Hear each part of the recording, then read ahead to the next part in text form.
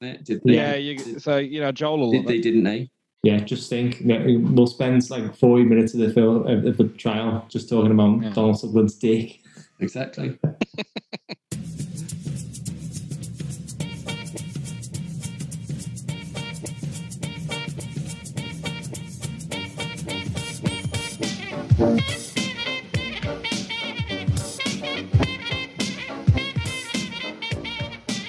Hello everyone and welcome to another edition of Films on Trial. I'm Gav. I'm Alex. I'm Joel. And I'm Dave. And our Halloween horror month continues, and just like the taking of Deborah Logan, we're going to... No, fuck it. What were you going to say about that? Commit, Gav, come on. Just like the taking of Deborah Logan, we're going to put the willies up you. Oh. I'm distancing myself from that statement. Yeah, you shouldn't have committed. That's an old English expression, isn't it? Put the willies up you means to terrify you. Don't be. I think the person who came up with that statement is in prison now. So now, anyway, all throughout October, each one of the Films on Trial gang will be putting a horror film of their choice on trial, which they found to be personally unsettling. Now, today's turn is Joel, who has picked The Taking of Deborah Logan. Joel, can you please give us a very brief explanation as why you chose this film? Well, I'm a bit of a wimp when it comes to horror, and this film isn't like conventionally scary. It's more, as you say, unsettling, and I just thought it was a little bit different compared to everything we've seen before, so I thought it might be interesting to discuss it. Thank you very much, Joel. So, is The Taking of Deborah Logan taking us to another level, or is it just taking the piss? Essentially. I mean, just a well played sound effect there, Gav. Fantastic. For once. Almost 200 episodes and finally I get the sound effects right. Now, essentially, we're going to try and find out if this film will be placed on our esteemed hit list or our steaming shit list. Now, before we go on, our last film on trial was The Night of the Hunter, and Joel judged that trial and deemed that the film should be placed on the hit list. Now, he's since gone away and watched it, so did he make the right call or not? Joel? Yeah, I think it did.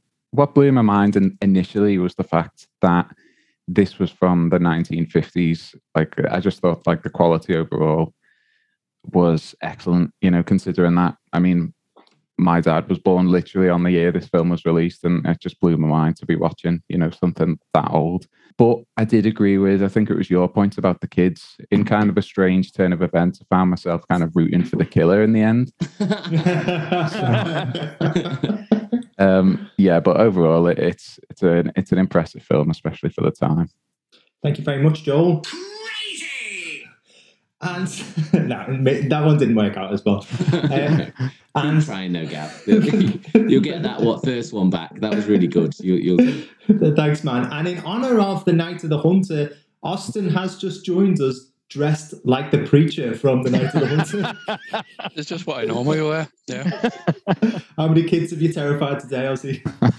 3.5. Okay, so now on to the trial. All of the roles have been picked out of the hat at random. So acting in defence and trying to get this film placed on the hit list will be Joel and me. Once again, guys, I've gone for classic horror villains here.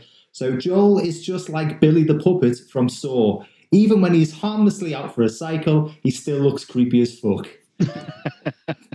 And I'm just like Ghostface from Scream. I have a very long and pale face, and I'm too accident-prone and bumbling to be successful at my job. And acting as prosecution and trying to get this film placed on the shit list will be Alex and Ozzy. Alex is a little bit like the Annabelle doll. His purpose is to educate and entertain children, and he can't help looking weird, okay? So just leave him alone. And Austin is just like Michael Myers. He wears boiler suits, and his driving license should have been revoked years ago.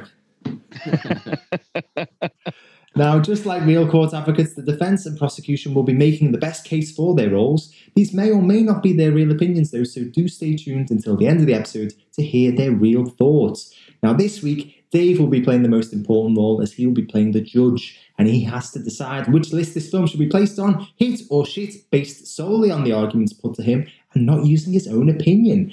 And Dave is just like Patrick Bateman from American Psycho. He will kill any man who doesn't appreciate Genesis. It's true as well. That's the scary bit. Now, before we get started, I think we should probably give the audience a bit of a better understanding as to what this film is all about. So let us spin the wheel of impressions.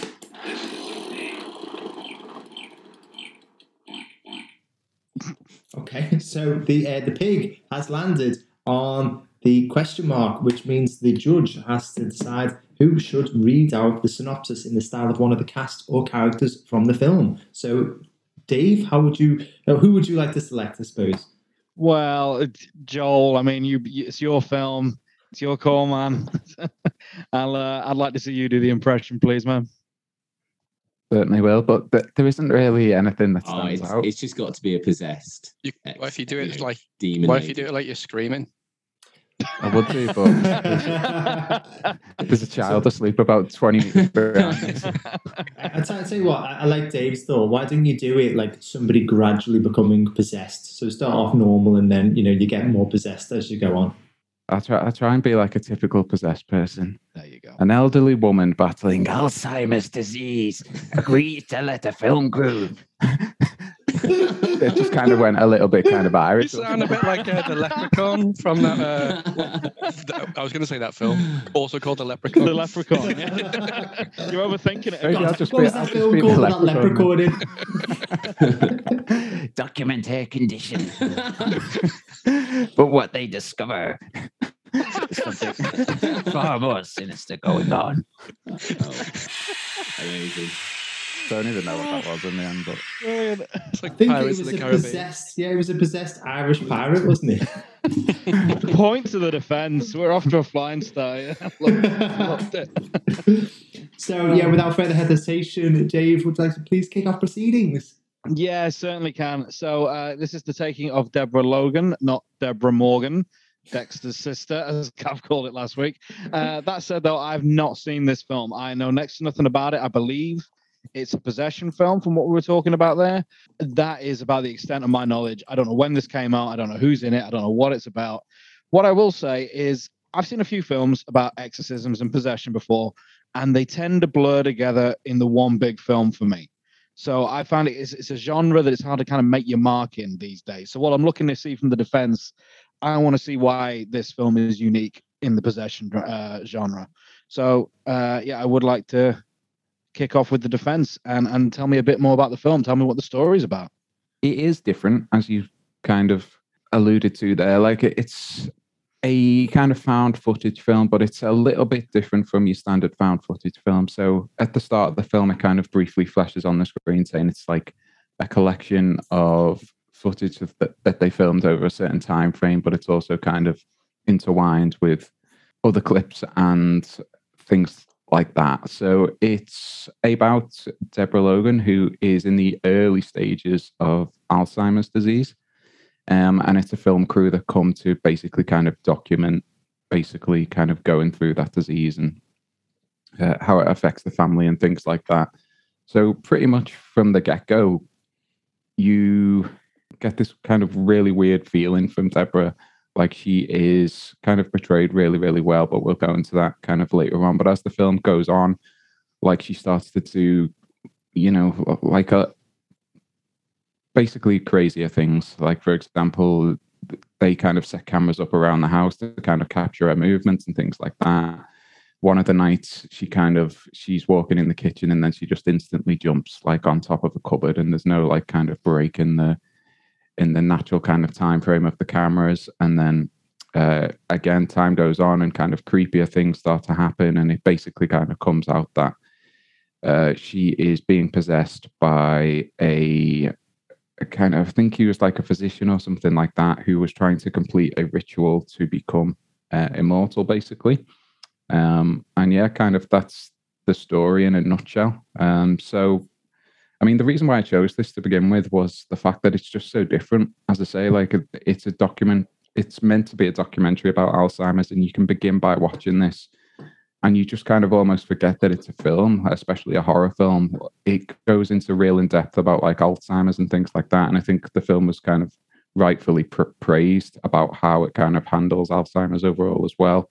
It actually explains the disease. Like there are things that I didn't even know that the film like tells you about, like how, you know, the disease can progress in humans, and it shows really well the kind of effects on the family and things like that. And in terms of like the overall kind of plot of the film, it's just kind of took me off guard. As you said, like I expected this to be, you know, what once you kind of figure out that the main character is possessed, you know, I expected it to kind of grow scales, like spout acid, all this type of, you know, usual shit that happens in possession films, and it's just not the case here. She kind of very, I would say, slowly kind of succumbs to madness, and you're never really quite sure if it's the disease or if it is the fact that she's becoming possessed. So, you know, if you're after something different, I definitely think that this is one that horror fans will kind of sink their teeth into. Okay, thank you very much, Joel. Yeah, so it does sound like a different sort of spin on the typical possession film that we've seen before, and also maybe a different spin on found footage that we've seen. I also learned that it took me 3 attempts to spell Alzheimer's correctly. I'm not kidding. I've crossed it out a couple of times.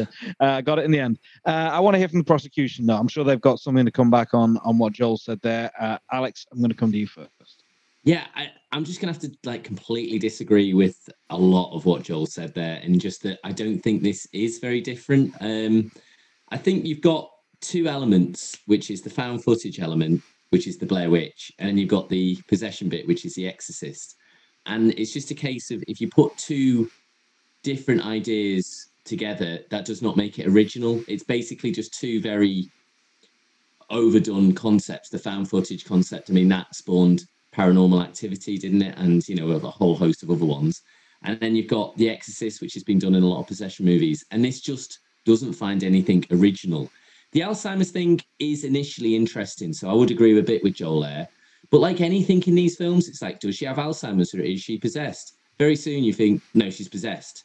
And the Alzheimer's thing just goes completely out the window, which is a shame because it's actually interesting. And I think if the film had, because within 30 minutes, she's getting snakes out of the ground and is moving huge distances. And also it's called The Taking of Deborah Logan. So you kind of know that it's going to be a possession film.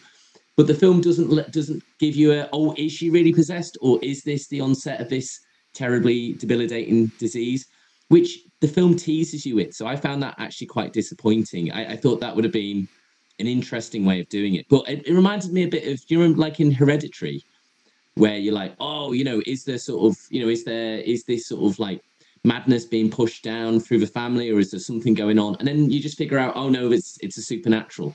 I often find that's a bit disappointing in these films, to be honest, and it's definitely true here. It's a bit of a waste of what is an initially interesting concept. So, yeah, I just massively disagree. I just don't think it is different. It's got 2 worn concepts, put them together, and not come up with anything particularly interesting. I do as well think the possessions, you figure out that it's possession very early on, and that is one of the biggest drawbacks of the film, because it just doesn't keep your interest then. You're just basically watching Deborah go crazy over a very long... She's just watching her being taken over a very long period of time. And not being surprised because you know exactly what's going to happen. So yeah, I would very much disagree with everything Joel said there. Sorry, Joel. I want to be polite. That's good of you. That's good. That's good of you to be polite. But don't worry too much, because I'm pretty sure someone is about to leap to Joel's defense and shoot down everything you've just said. Sure. Gav, I believe you're on with Joel, aren't you? You're the other defender. Yeah, and I will not be polite. I'll say Alex is full of shit. Now, to be honest, I will agree with Alex. I reckon by the mid-2010s, a lot of there's a lot of found footage and a lot of possession movies as well. I think that the market became a little bit saturated. So what they did here was combining both subgenres, and I think because it involved possession, it involved found footage, maybe that's why it went under the radar a little bit. But I think this is, a really good film. I think I've seen a lot of found footage films. I've seen a lot of possession movies as well. They can often be copy and paste, so you really need to do something different to stand out. And I think the thing that they did different here was the Alzheimer's aspect, and I massively disagree with what Alex said, because I think it's an overall good concept to get you hooked in initially. Now, you know you're not going to watch a film all about Alzheimer's because it's a horror film. It's called The Taking of Deborah Logan, but that is the hook that gets you in there. Instead of starting out as an out possession film, it starts with a team of medical students who are documenting a patient's battle with Alzheimer's. And as Deborah's mental and physical state deteriorates, more and more strange occurrences keep happening. And then, as Alex said, you slowly reveal that the patient is actually possessed. And that's good, because that's a really interesting slant for me. It's different that it's actually a group of doctors or medical students doing this instead of just, oh, here we go, here's a documentary crew, or here's a bunch of ghost hunters or something. It's an interesting take for me, and I think it's done incredibly well as well. At first, as Joel mentioned before, it's only slight occurrences like muttering to herself, sleepwalking, before these occurrences become more frequent and more violent. One thing I really like about this film as well is that the characters, they make sensible decisions, which is a common bugbear for me, especially when it comes to horror films.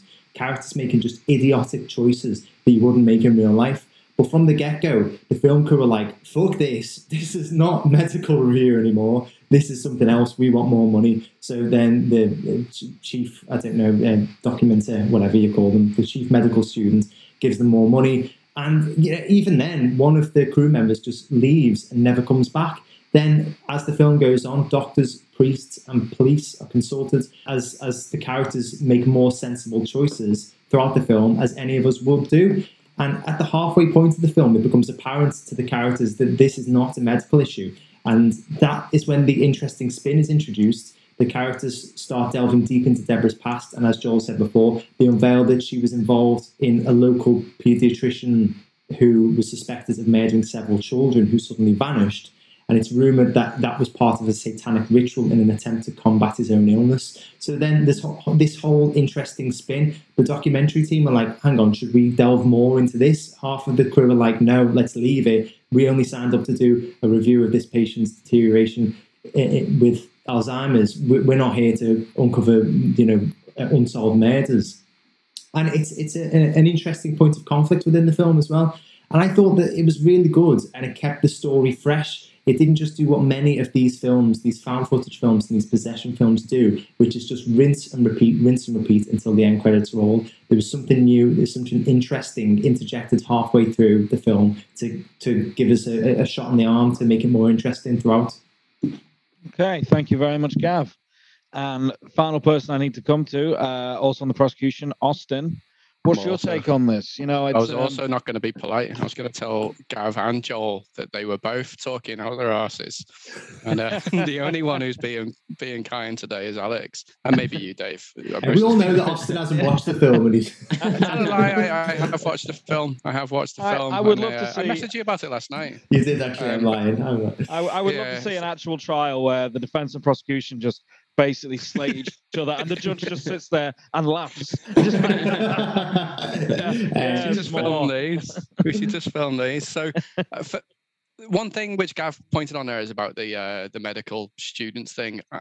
It felt a little bit off. So I agree with most people there that it sounded like it had a good take on the fact that it's Alzheimer's, and I actually thought, maybe. We're watching something that's a little bit more profound than it is, and it could have been pretty arty, maybe pushing the boundaries of of the horror genre in total, and that we're looking at a medical vibe, and somebody's treating Alzheimer's as a as the horror and the illness that it is. And I thought, wow, that's pretty impressive. But yeah, it just very quickly it deteriorated into essentially farce. That the medical students, top level, final year, doing the last of the thesis, very quickly give up on all scientific rationale about it. Oh, fuck it, must be a possession. There's no other explanation for this. And because there isn't.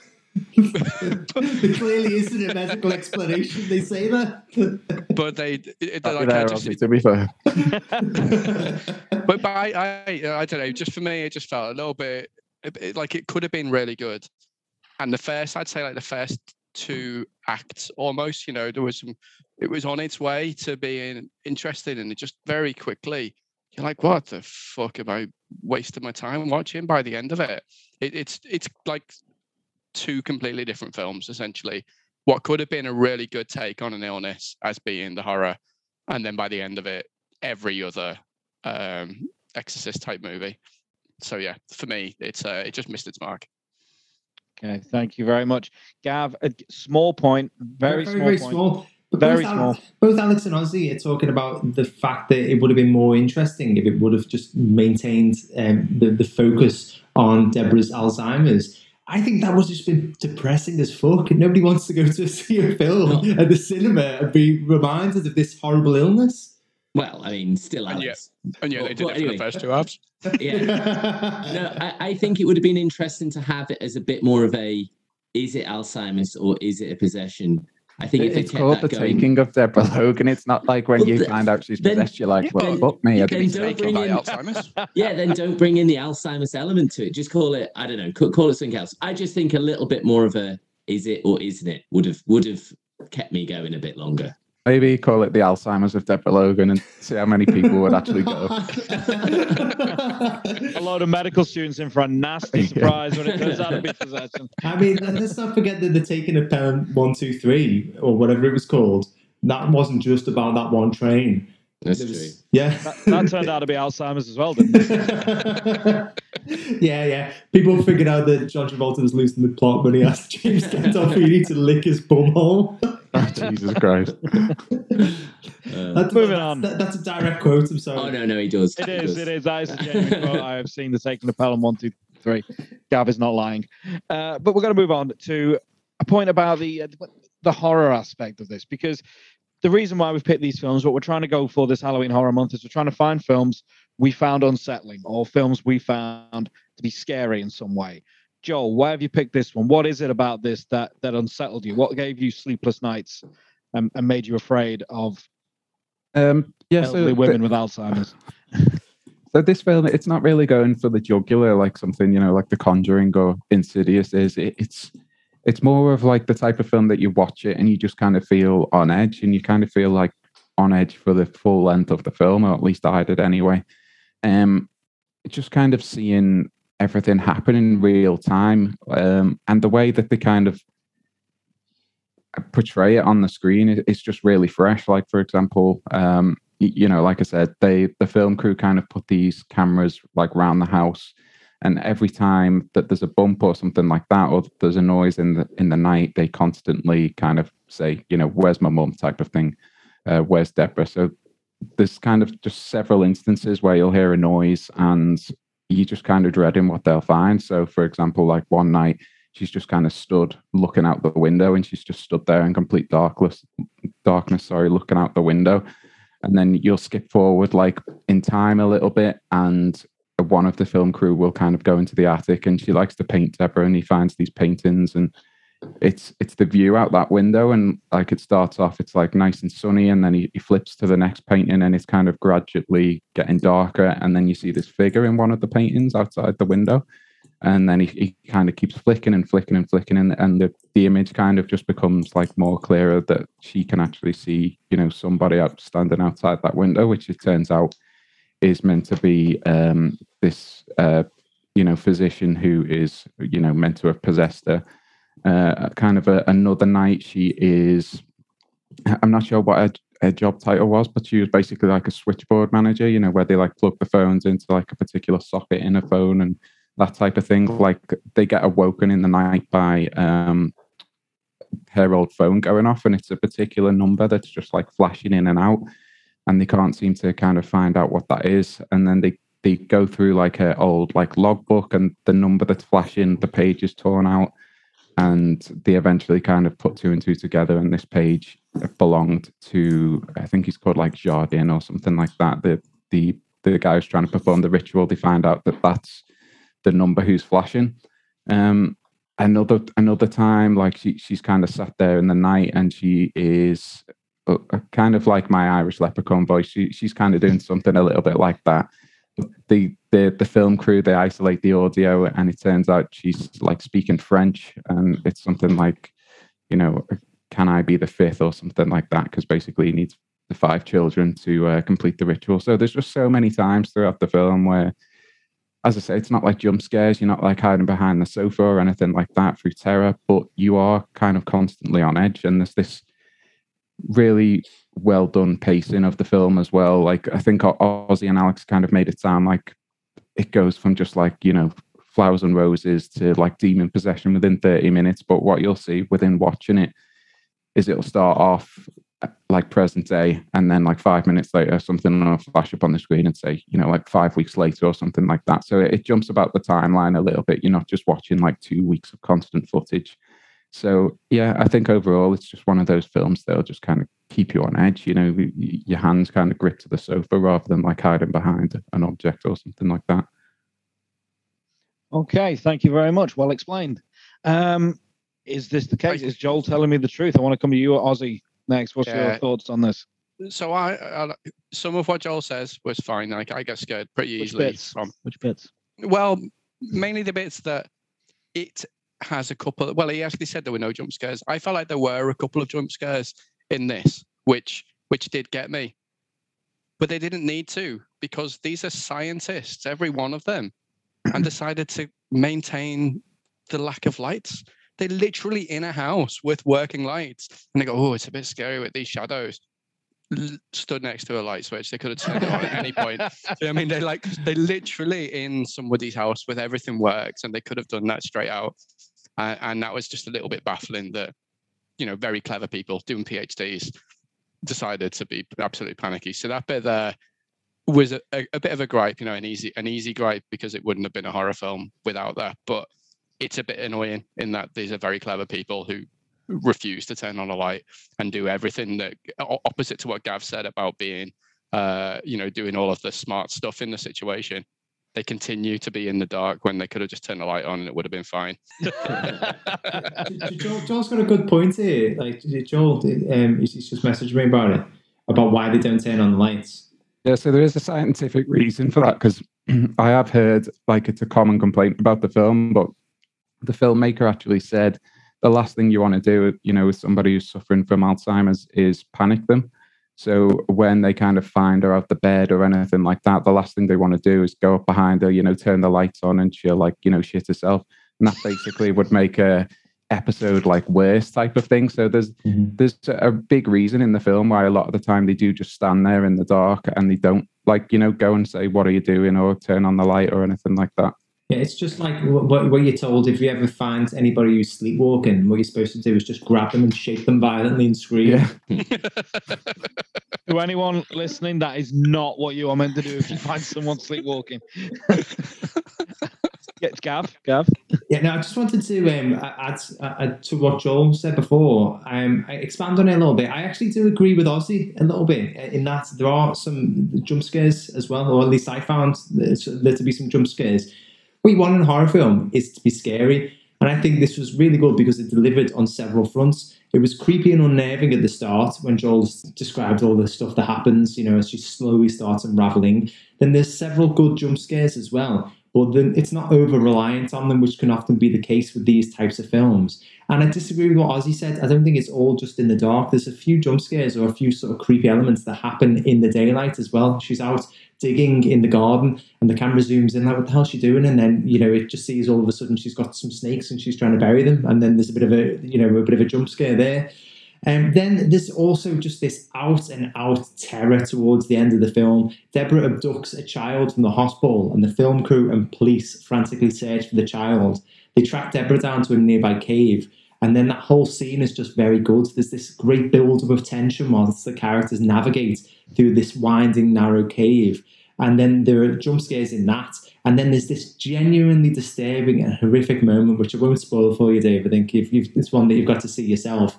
But as I said, these films can be over-reliant on jump scares and often very little else. But this film is quite diverse in that it offers several different types of horror.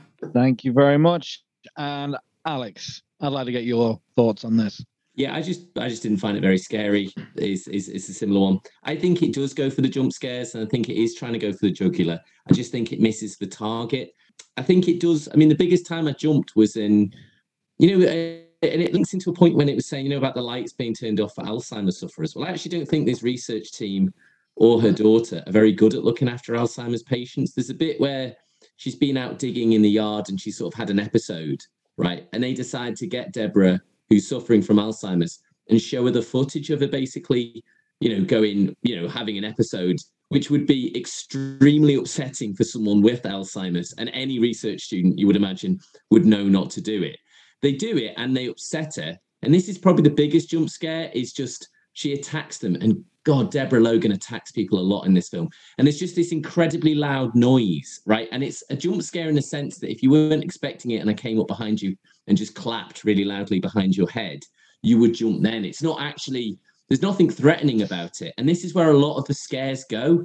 They play hide and seek with Deborah about 5 or 6 times in the film in the dark. It's, and it does get a little bit samey, to be honest. They're like, where's Deborah? Deborah could be here. And it just gets a little bit boring. Again, you've seen it before with the found footage, and you've seen it better with the found footage. There's a few inconsistencies with the music a little bit with a found footage film. That's a bit strange that they decided to then put, you can forgive that, but it's a bit weird that they added music onto a found footage film. And also sometimes there are multiple shots in a scene, and you're like, well, hang on a minute, there's only one cameraman. How are we having 2 or 3 different shots? Not a big point. It's not something to really put it onto the other list, but it still is a bit inconsistent when it's going for that found footage thing. And I think the big thing that's the problem with this is there's poor acting. I wouldn't say not Deborah Logan. I think she's pretty good in this. The problem, I've forgotten her name, Jill something. Jill Larson. Jill Larson. So she's very good in this, I would say. The problem is that she turns into a demon halfway through the film. So she sort of goes from like an interesting character to just a prosthetically made up character. Sorry, Mr. Alex. Can we do that again? and that's a bit of a shame, because she really is she's the standout in this, and that's saying something. The problem is with the found footage is you've got people often who are opening a door, looking at the camera, looking away from the camera, looking back at the camera, going, "Uh-oh, we're going into this room," and it's just not very well acted, and that's where the film really falls down. So the horror I didn't find it scary. It builds up, it goes for these jump scares, it doesn't really land them, and it's hampered by poor acting. You don't feel the fear of these people because they're just narrating it quite poorly. I know it's not big budget. I know they didn't have, they're not going to get big names in this, but it does, in a found footage film, you really need good voice acting and good, acting for, faces being scared on the camera. And this has neither. And its best star just turns into basically just an animal and, just starts screaming all the time. So, not that scary. And isn't that the synopsis for the Rob Schneider film, The Animal? I imagine it's a synopsis for many Rob Schneider films. What, not that scary? Well, it just turns into an animal at some point for everything. Okay, thank you very much. So I think we've covered the scary aspects and how well it does the element of horror, but Alex was leading us into acting there. Pretty damning, to be honest with you. There's a concession that Deborah Logan is pretty good, wasted in the second half of the film, but everyone else is actually pretty poor. I put it to the defense. Do you ever come back to that? I mean, certainly, because I've never heard Alex. What am I saying there? Of course, I've heard him talk so much shit before, but wow, like it. I thought we were going to be polite to each other, Joel, but we could be gentlemen. Quickly people revert. So in terms of Deborah Logan, like, she's played by Jill Larson, as the guy said, and I actually think it's one of the best like horror performances, like up until the date when this film came out. I think she's like that good in this film, especially when you haven't seen her in much else. And I think Alex is massively over exaggerating when he says she doesn't do much for the second half of the film. She does. In fact, there's like a bit just before the end of the film, but just before she kind of takes her final turn into like, being fully possessed, if you like, where she's in the hospital and she says to her friend, she's like, just kill me, like, kill me now type of things. It's like the final bit of like her own humanity coming out, and she kind of realizes what's happening, and she says to the guy, like, please kill me. And I think her daughter, played by Anne Ramsey, who again, I'd never really seen before this film, I think she is excellent as well, as I kind of alluded to at the start of this kind of podcast. Just seeing the effect that Alzheimer's can have on a family, and the financial toll, like the physical toll, the emotional toll. It's not just kind of the voice acting, it's looking at people, seeing their emotions, seeing their reactions, and that plays a huge part in this film. And I think it was all done like very, very well. Gav mentioned, one of the film crew getting spooked out and wanting to go home. Alex said, you can't see them being scared. You actually can see them being scared. And I don't think there was a bad performance like at all in this. I think of all the things to criticize about the film, like the acting for me would be, very last in the list. I think the acting in this, and especially the casting, considering they're all people who haven't really had major roles before, are very, very good. Okay, thank you very much. Austin, do you have anything to add to that? I would say that other than Jill Larson, who I thought was, exactly as Alex said, was very good for the front. And then the second half, anybody could have played that sort of animal, essentially, just scream a lot and be, covered in makeup. You're fine. You'll get through that bit. But the rest of them, I think, like Anne Ramsey, Deborah's daughter, she was just poorly written. Like that was, she does all right, but that's not a great character. So acting wise, I think she does a good job, but it just didn't really work for me. I think part of the issue is that the younger lot of students detract from it quite a bit. You've got a major problem with students on this one. I know. It's from the off where Gav said about I've been scaring kids, and it's Halloween time, you see. So anyone younger than me now, I just need to absolutely ruin. Anyway, other than I thought Michelle Ang, Simi, the main student lady, I think she does an all right job because she's the main one. But the rest of them, I just thought was absolutely useless. There's the guy in I can't remember his name, but Brett Gentile. That guy's just over the top for no reason whatsoever. It's just rubbish and poor writing. It's just like crap one-liners, and I just took it away. Like I'm just not into it. Like for me, I think it's obviously it's a low-budget film. You're not going to get top quality actors, and sometimes that works. And you think that with a found footage film, it would work because it's meant to be people who you don't know, and then you can feel more realistic. But for this, some of the awkwardness at the start, the acting wise felt good, felt realistic, trying to convince them to do the documentary, but it very quickly just it just become grating, to be honest with you. Once you start, becomes obvious that they're acting poorly. Okay, thank you very much. And finally, Gav, you're the only one who's not said anything on performances yet. Performances, characters, anything you'd like to bring to the table? Yeah, I'd just like to say that when Ozzy said one-liners, I think he meant really poor lines of dialogue, and it isn't peppered with oh, hey, Deborah, you've taken me by surprise. Sorry, that is exactly what I meant, but I didn't really catch on so, yeah, I just build in a little bit on what Ozzy said there. Found footage films in almost all cases involve a cast who have appeared in very little before to add to the aesthetic of the subgenre. And it makes you believe that little bit extra if you don't recognise the cast from other things. Unfortunately, I didn't get that because I knew Anne Ramsey from the TV show Mad About You. But nonetheless, I would have to disagree massively with both Alex and Austin. I thought the cast was excellent. One thing I always think of when I watch films like this is I imagine it's really difficult to convey genuine terror or to realistically act scared. And it must be even more difficult in this type of film because it requires that hyper-realism. It's a very hyper-realistic subgenre. So I'm always very impressed by people who genuinely act terrified as fuck. And I think the cast do that very well here. And just, building on what Joel said earlier, massive props go to Jill Larson as Deborah Logan. She demonstrates some excellent range. I don't think it's too far, as Alex said. I think it's very subtle at first. She goes from this prim and proper, delicate pensioner to this demonic, face-biting, snake-vomiting demon with absolute ease. She was absolutely fantastic, and I think it's a genuine shame that not more people are raving about her performance. But to sum up, both Alex and Ozzy, full of shit and snakes. All snakes. of shit and snakes. Like, I mean, Gav was saying there about it feeling real, right? But it doesn't. It's hard to feel realistic when There's so many it's found students in the footage. film. Yeah, but what I mean, it's like it's found footage film. So at the start, when it sounds like they're reading off cue cards, you can believe that they could well be, because this is a documentary. They're trying to do it as a student. This is her final report. They're not, they're not actors. They're students. They're doing this. So it's almost like, yeah, okay, I can have prompts to get me through the things I need to say to make a documentary. By the time you're at the scary parts, they should no longer sound like they're reading off a cue card. You know what I mean? It should sound, it should be natural and just general scaredy. Okay, Alex?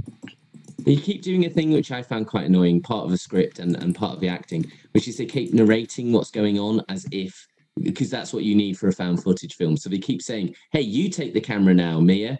Thank you, Sarah. I'll take the camera now. I now have the camera. You don't have the camera. And it gets a little grating. I also think that last sequence when they're in the caves is just like unwatchable, because you don't know what the hell's going on. I know it's found footage and it's got to be jiggling, but I just didn't know what the fuck was going on. And I just didn't. And, you sort of, you can't, it never pulls back so you actually see. There is that one bit, and Gav alluded to it, and I won't spoil it either. There's one bit where it pulls back, and that is one of the most original bits in the film, right? There's nothing much. A few seconds long now, isn't it? Seconds long, but it is like, it's genuinely possibly the only thing that really sort of like surprised me and was like a bit scary.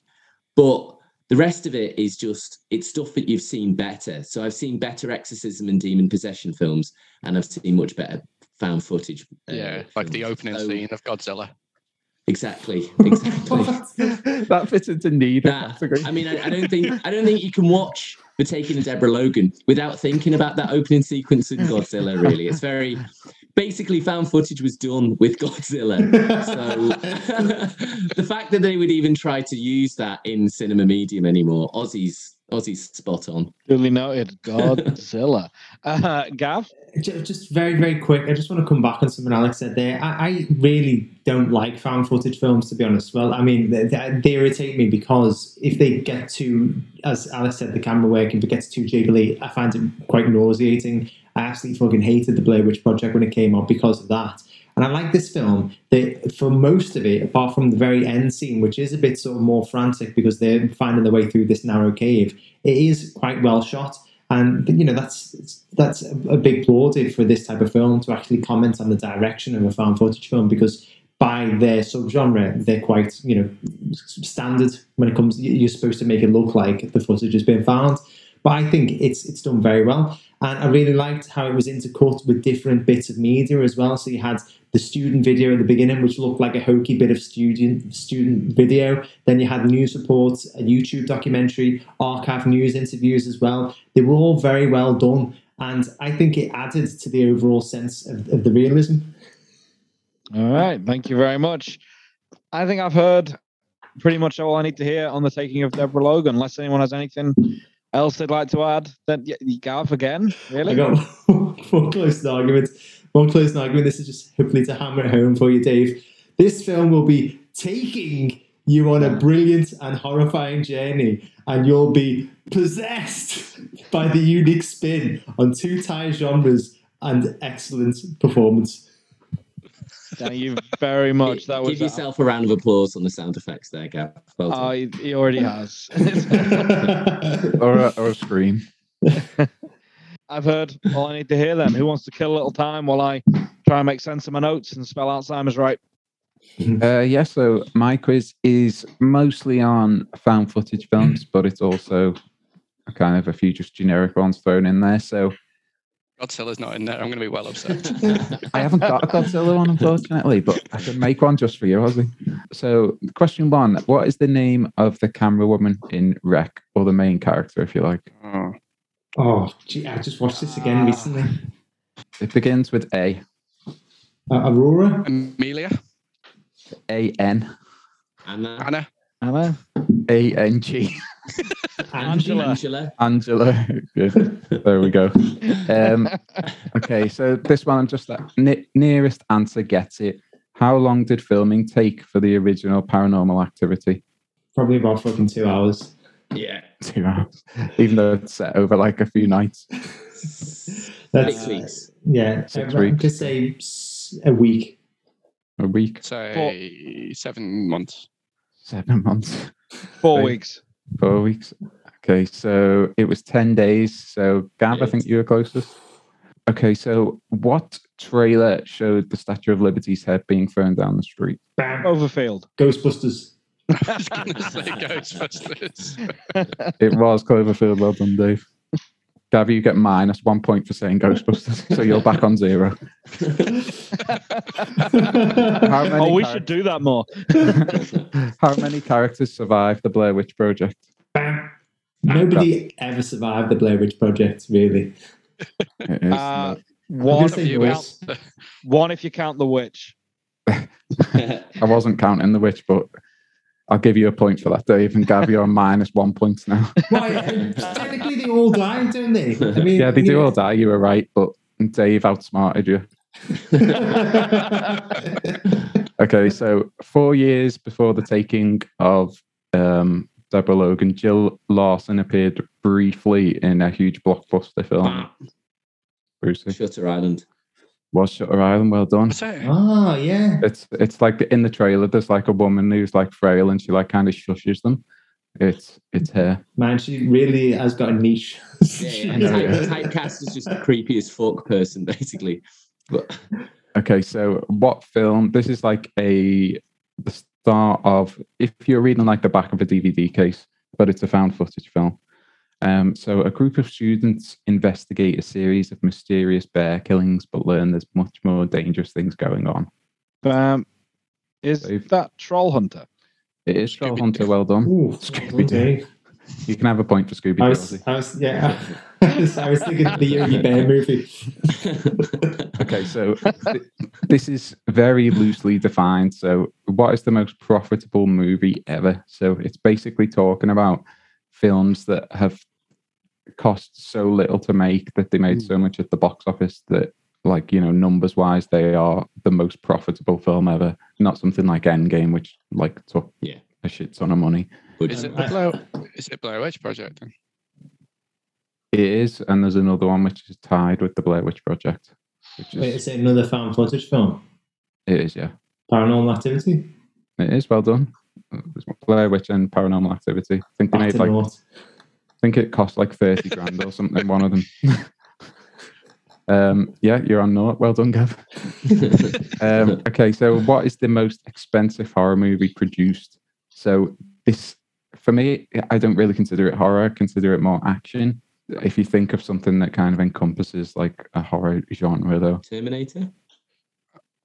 I Am Legend. you're on kind of the right lines, Ozzy, to be fair. Oh, that one with Brad Pitt and all those zombies. Yeah, Something's- well done, World War Z. Oh, well done. I do. Okay. I remember it because I've been working at that place where he's got his handprint Oh, yeah, on the wall. yeah. They Oh, told yeah. me it. Yeah.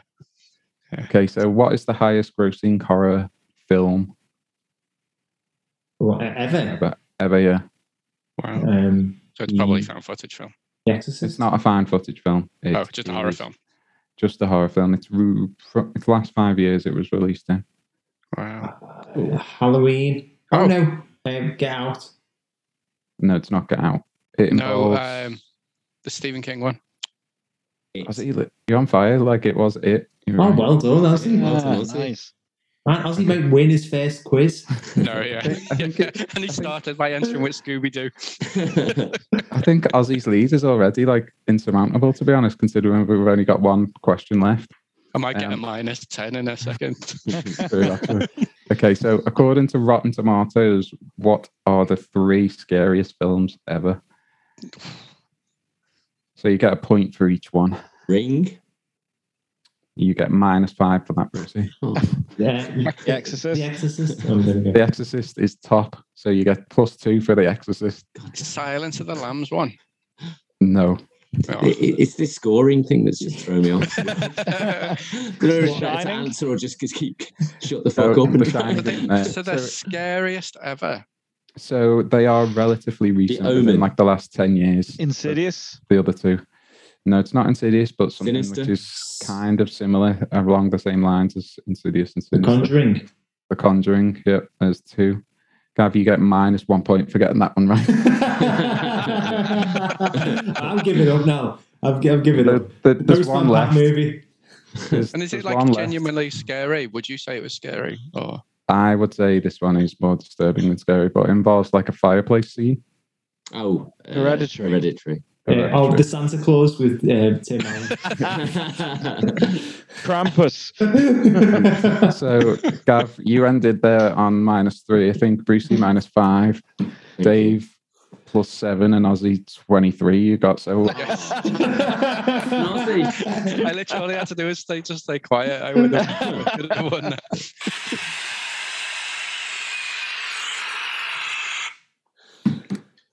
Okay, I so didn't even have Dave. to win the trial now. I'm so happy. Okay, I had a few things to consider on this one. Like I said, I don't tend to care much for possession films. They all seem to blur into one in my mind, and I lose track of which ones I actually have seen. I'm not a huge fan of found footage either, should be told. So I didn't realize this was found footage when we started discussing it. But that said, I know Gav's in a similar boat to me, and he's not a fan either. It sounds like they tried to do something different. You know, merging these two subgenres could actually have resulted in something actually half decent. I like what was said about, you know, the fact that these are medical students, not ghost hunters. That does seem to be a bit of a breath of fresh air. The fact that these are people that did not expect to find themselves in this situation. You know, it's kind of the success of Paranormal Activity. You know, they're just civilians that have found themselves caught up in this mess. They've not gone looking for it. So I did like that side of it. And I also like that they make the sensible decisions. You know, they're not just running around like headless chickens doing stupid shit that no one in the right mind would do. Ozzy did have an explanation of a point where maybe they didn't make the right decision, but Joel countered that very well. He explained why they do not put the lights on, and I see it. I'm with him. Alex said that the scary moments don't really land. He said miss the target and they're not scary, but there were plenty of counters to that, and there were even mutterings from the prosecution that there's a genuinely horrific moment. You know, there's a disturbing jump scare at some point. I'm intrigued to find out what that is. But and as Joel said, it's not just the jump scares. He really sold me on the slow build, the sense of dread, the sense of foreboding that just kind of is building up in the background, leaving you on edge. The sort of creepy sensibility. You know, it seems like a good pairing for this kind of film. Performances, jury's out on performances, truth be told. I don't know if they're very, very good. It seems like it's probably quite a big cast, but a cast of unknowns, not a cast of people we're going to see in too much. But I've got 4 ticks next to the name of Jill Larson, which means everybody was on board with the idea that Jill Larson actually gives a very good performance as the titular character, Deborah Logan. So that is a massive check in the film's favor.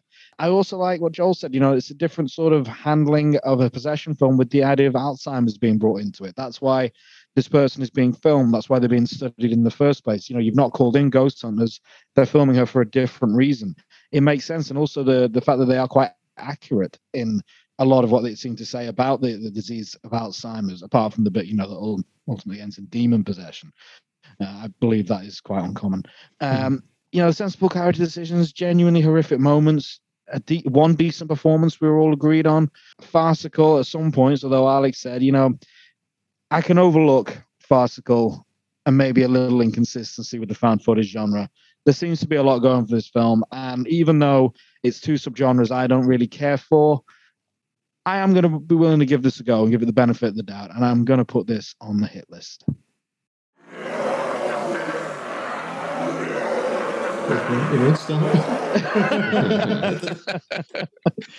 Okay, thank you very much, Dave. Well summed up once again.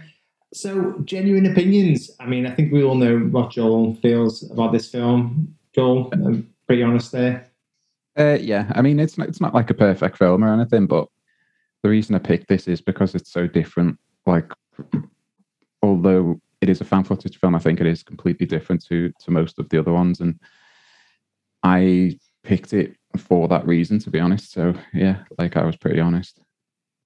Yeah, and I'm pretty honest as well. I mean, I might have been overselling that a little bit. I think it's decent. I wouldn't say it's like the best found footage film ever or the best possession film ever, but it does enough to make it interesting for me, and I enjoyed it. And as I said, I really liked the end. I felt like it was building up, and then this finale happened, which I did think was actually disturbing. So yeah, I think it was a plus for me. Alex?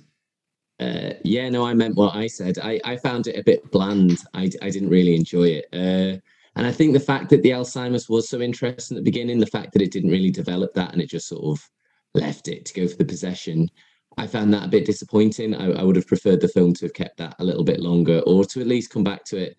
Having, like, full disclosure though, I did watch it on my phone on a trip. Sorry. It's so rude, honestly. I have been nothing but a gentleman this entire podcast. I have not stooped at all. Yeah, I watched it on my phone on a train, so it's probably not the best way to enjoy a horror film. Did you jump at all? Just that bit where the noise was really loud. I literally think I startled the guy next to me because I went, "Whoa!" I think the guy was a bit shocked. Also, like, because when she's like naked, I was thinking like, this guy next to me is just going to think I'm fucking You're weird. just watching Some really weird shit at like 11 o'clock in the morning. But yeah, I would put it on the shit list. It's not completely terrible, but it just doesn't do enough. I just really disagree with Joel. I respect his opinion and I respect him as a man, but I do not think this film is particularly interesting or original. Thanks, Alex. It reminds me of when Winston, our graphic designer, great artwork, check him out, at @the_quirks. He recommended a horror film for me to watch for when I went into hospital for a procedure.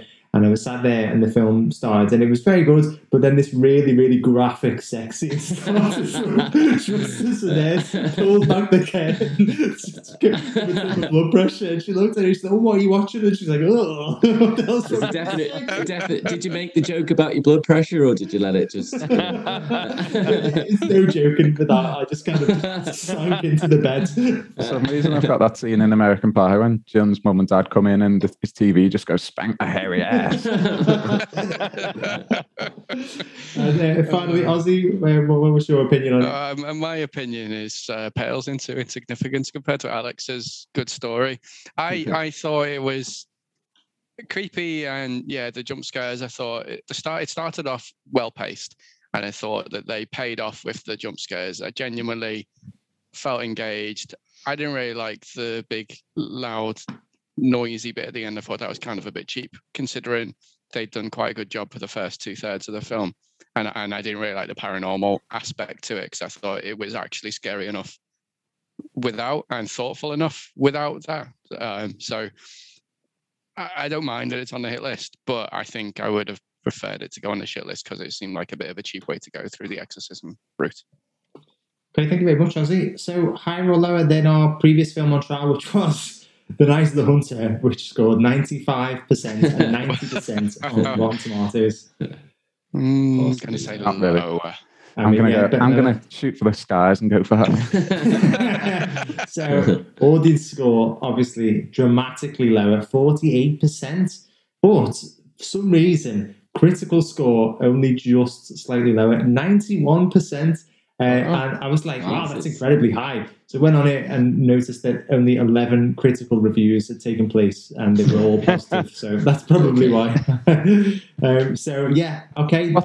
Just thinking about that, what do we have to do to be counted as a critical review on Rotten Tomatoes? I think we need to publish enough critiques of films. So considering we haven't published one yet, I think we're far away from verified. It didn't what's it called? They didn't release it for critics. Wasn't it like an embargo or something? They weren't allowed to. Oh yeah, I did read that. Actually, it wasn't released for critics. Oh yeah, true. There's no trivia about this as well. It's weird. Like, it's one of the only ones on IMDb. I always like actually real footage. It's real. We just watched a documentary. It's a genuine documentary. Yeah. No Deborah Logan, she got took. I think it would have been more interesting if it was Gabby Logan and she was midway through a TV series. Taking of Gabby Logan might be a bit X-rated, to be honest. The taking of Gabby Logan is just like, I imagine it's like driving Miss Daisy. It's just a chauffeur's account of taking Gabby Logan from one TV studio to another. Okay, so the next film hasn't been pulled out of the hat at random. Once again, it's another Halloween horror pick, and next week it's my turn, and I am picking the horror thriller, Eden Lake. Film. Horror film, Eden Lake. And the reason I picked that is because, I really liked it. And bearing in mind, this season is all about films that we thought that were genuinely unsettling. And the ending did stick with me for a while afterwards. So that's the reason that I picked this. So hopefully you guys will like it as well. But we'll find out next week. So, just want to say thank you very much once again, everyone, for your arguments. And thank you to anybody who's listened to this episode. We really do appreciate it. If you want more Films on Trial content, check us out at filmsontrial.co.uk. Ozzy, I thought you were tilting the camera down to look at your crotch then, and then just realised it's because your dog's there. I thought the same thing. I did think the same thing. I also still think the same thing. Funny thing is, though, I didn't even blink an eyelid. I was like, oh, it's normal. So if you want to check out more content, follow us on Twitter at Film Trials or Facebook, YouTube, and Instagram Films on Trial. So that is it. The Taking of Deborah Logan is a hit, and we're going to be directly in your ears next week with Eden Lake. Anyway, goodbye. So one of my 7 points to watch it was that he gets his knob out at one point, and he kind of like threateningly waves it. Does he waggle? He does, yeah. He gets it out and threateningly waggles his cock.